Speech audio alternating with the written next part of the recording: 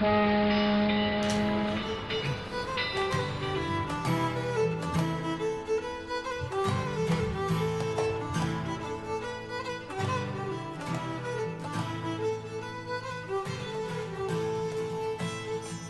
back to another episode of Titanic Minute, your daily podcast where we discuss movie Titanic minute by minute. I'm your co-host Rob, and joined as always by my good friends Joe and Duff. All right, let's make sure this episode is ice cold.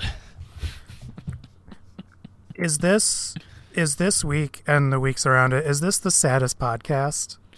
And I don't mean that like the saddest, like most pathetic podcast. I mean like, is this the saddest podcast now? There is the minute. Well, it's not really a minute by minute. It's kind of a hybrid of it where they go through each person on Schindler's List one at a time per episode. Mm-hmm. That one's pretty sad. And don't forget about United 93 minute. They're recording that in real time. God. Minute 176, guys. In this minute, Jack is very sleepy. Wait, what movie is this? What? Titanic. What? I said this already. All right. I did the same intro 175 times prior. Which Titanic? I did it once. Okay, yeah. That's right. That's right. Which Titanic? There's a couple of movies actually called Titanic. Oh, the James Cameron. Is it the silent one? Mm-hmm.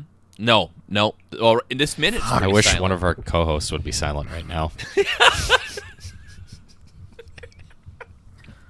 Someone needs to put a new bit in that drill. Oh, man. Drill with one L is our third co-host today. So since we don't have a lot of like new stuff, I have an actual anecdote I can talk about that I learned. I won't credit myself from finding this. I learned this from Unspooled because I learned this from watching you. Okay, what'd you so learn? The first movie based on Titanic was actually rushed into production weeks after Titanic sank. It was a silent movie, and it actually starred someone who had survived Titanic. Oh, yeah. She wears like the same dress or whatever, right, that she survived in? Yeah, she kind of had a nervous breakdown. I wonder why. Oh, man. Trying to look up the actress really quick. Dorothy Gibson. Deborah's mom. She is best remembered as a survivor of the Titanic and for starring in the first motion picture based on the disaster. And the only prints of that movie are destroyed, so lost to time. Lost in her eyes. She was a Nazi sympathizer and alleged intelligence operative. Well, of course. I thought about making a joke earlier if it was the Nazi version of the Titanic movie, and apparently it kind of was. Oh, man. But she did renounce her involvement in 1944. Well, once she saw they were losing. She's the Kanye West of her time. Okay, guys. In this Titanic, James Cameron's Titanic, Rose tries to wake Jack up and tells him that there is a boat. And then we see in the distance, in the darkness, not really the distance, more the darkness, we see the lifeboat. He has a chance to get saved, and he freezes. Underrated part of this scene, in my mind, is the handcuffs. Oh, the clinking against the door? Yeah. Pretty sad. I mean, it's pretty much the only sound we hear. Till that terrible music cuts in. Oh, Joe. It would work so much better without music. I'm okay when it comes in at that point. We hear the Sissel voice. I think it's okay. Well, at least James Horner didn't have his original way, because in the commentary, Cameron talks about how Horner wanted a Debbie Gibson song. That too. A record scratch when it cuts to the boat. He wanted the bow bow. But he slowed it down so it matched the bobbing up and down of the door. Bro.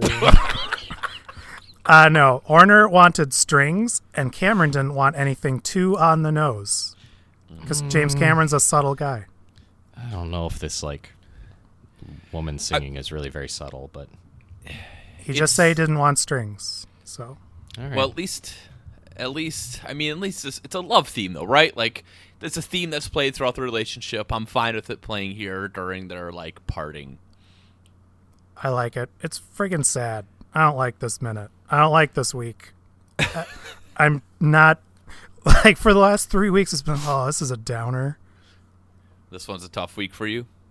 Like the last 10 minutes and whatever minutes are left of this movie are a downer. Why'd you make us do this, Rob? I do have some little research I did, because we don't really have a whole lot on this. This whole week, really, to be honest, is just Jack and Rose on a door and then not on a door. That's kind of the week. And then it's Fright Night at the end of the week. But I was curious about the mag light we see that the lifeboat has. The mega light? No, Joe. The mag light. One is very useful. The other one is incredibly dangerous. We see Harold Lowe with a flashlight. Now, I was curious, like, what was a flashlight like in 1912? Well, on Titanic, there weren't any flashlights, except a few carried by passengers or the personal property of crew. So they didn't have, like, flashlights as we know, the mag light, kind of what we see here. But, this is true, Lowe's flashlight was given to him by an assistant surgeon named John Simpson. So, here's a Simpson reference you guys won't get. We're going to cut that. Hold on, let me put a new bit in this drill. While lowering Lifeboat 14, Simpson gave it to Lowe and said, "Here is something that will be useful to you." Isn't that nice? Yeah. That was his own personal... Simpson did not make it. He died in the sinking. Oh. For some reason, I imagined the just that phrase is kind of weird. I imagined it like that old man at the start of The Legend of Zelda. It's dangerous to go alone. Take this. There you go. A little more background on flashlights, if you'd like. Oh, my God. No. This segment is brought to you by Lowe's. Officer Lowe. The dry cell was first made in 1888 by a German scientist named Karl Gassner. D-cell was developed 8 years later. In 1997, the American Electrical Novelty Manufacturing Company of New York, later known as Eveready, patented several flashlights. And a year later, tubular flashlights became an instant success with New York City police. Probably because they could beat minorities with them. I was gonna say something about beating people, but Yep. you beat me to it. I did. And then in 1906, tungsten bulbs replaced carbon filament, much brighter, efficient, and lasted longer than carbon filaments. Do you have anything else? Let's on this just actual desperately minute? hope that we can riff on Google Group Monday. We believe in you, Duff. Well, I got a good. It's not Tuesday, but I got a good Tyson Tuesday type post. Okay. So from a thread titled "Just Thinking." Oh. That has anything good ever come from that preface? Just thinking. Thinking, feeling. At my last family gathering, I got that ever rare but awesome "I'm not racist, but" intro to a comment. Yeah. That's probably worse. So, just thinking, I'm not racist, but, and can we talk later are the big ones where nothing good follows any of those. Or just can we talk? Yeah. Yes. It's like, Can we talk? Can I see you in my office? do you have a Nothing. minute? Yeah, nothing good from any of these. So anyway, Mega 00069, Mego or Mega? Mega, Okay. ME, all caps, Mega 00069, nice. Okay. So he's quoting someone, and basically he's responding to, "If Jack was dead, would his body float when Rose let go? I thought dead body floats." Well, let's not be mean about typos. So Mega says, "I'm not sure, but perhaps the body was so cold and weighted down by ice, too. Remember, warm water rises and cold sinks." Yep, famously, ice always sinks. some guy, I can't read this full email, but he's someone from at theriver.com. Down to the river. Yeah, I wonder if they were squatting on that domain and fleeced Bruce Springsteen.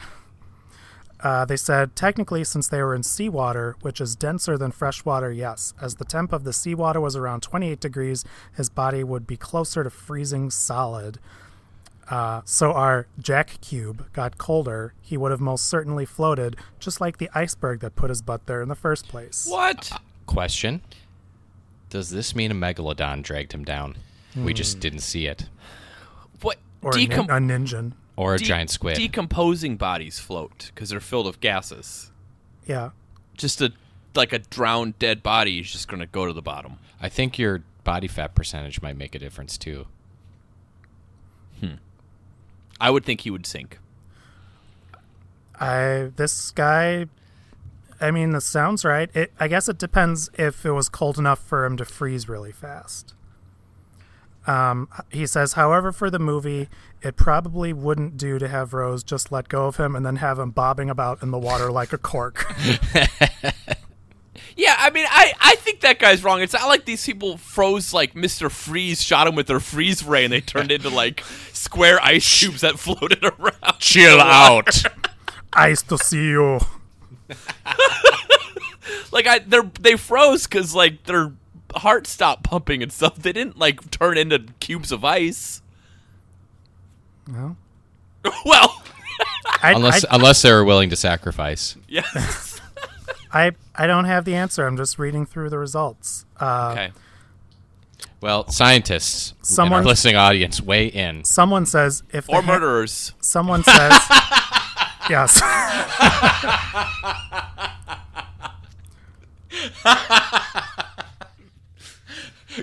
Murderers from cold climates. Yes. The snowman guy from that movie from last year. Mr. Police, I gave you all the clues. If any Wisconsin murderers are out there, and we know there's statistically a lot, When you throw the body into Lake Superior, use a VPN to email us.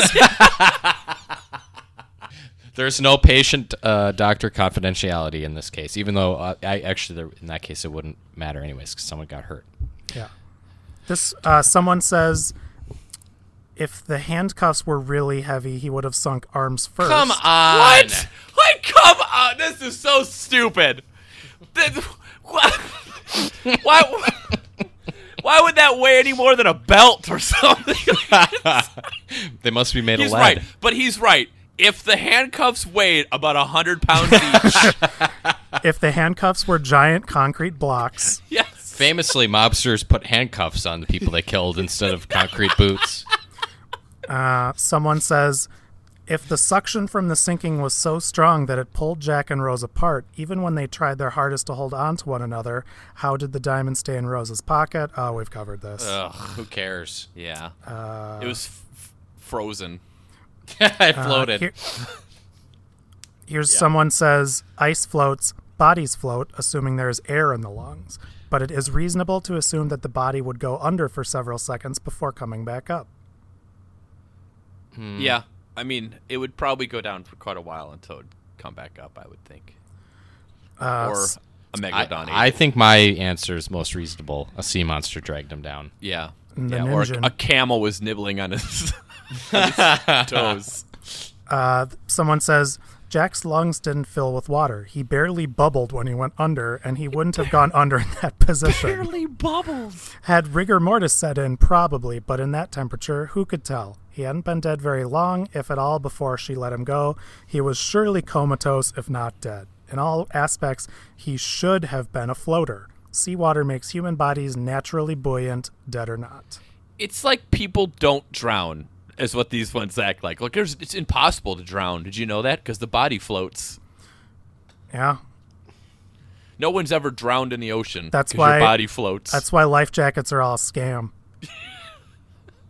You can take that to the bank, listeners. You don't need them. Oh man! Anyone else have anything else to say on this? There's lots. Like, Just thinking. I'm cutting out the bad ones. Oh wow! Give us one bad one.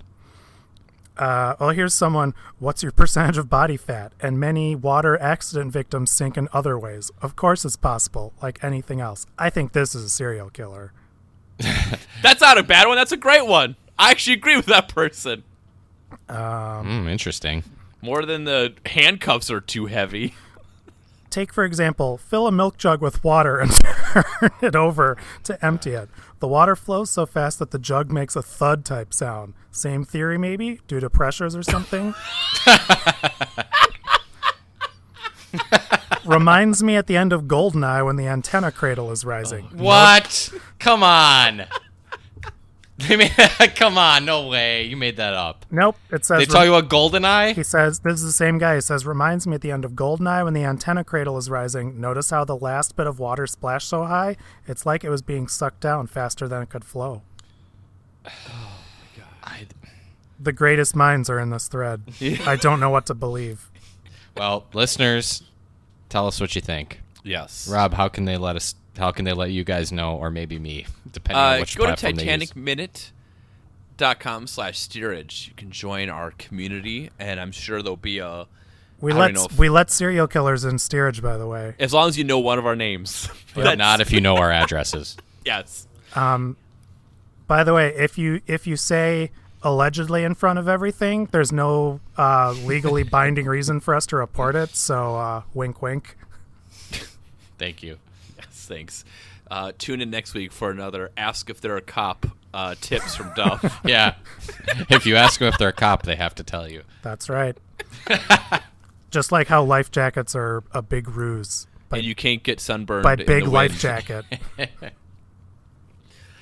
All right. Do you guys have anything else on minute 176? No. Nope. All right. Well, let's charge up our batteries, and we'll be back tomorrow with another episode of Titanic Minute.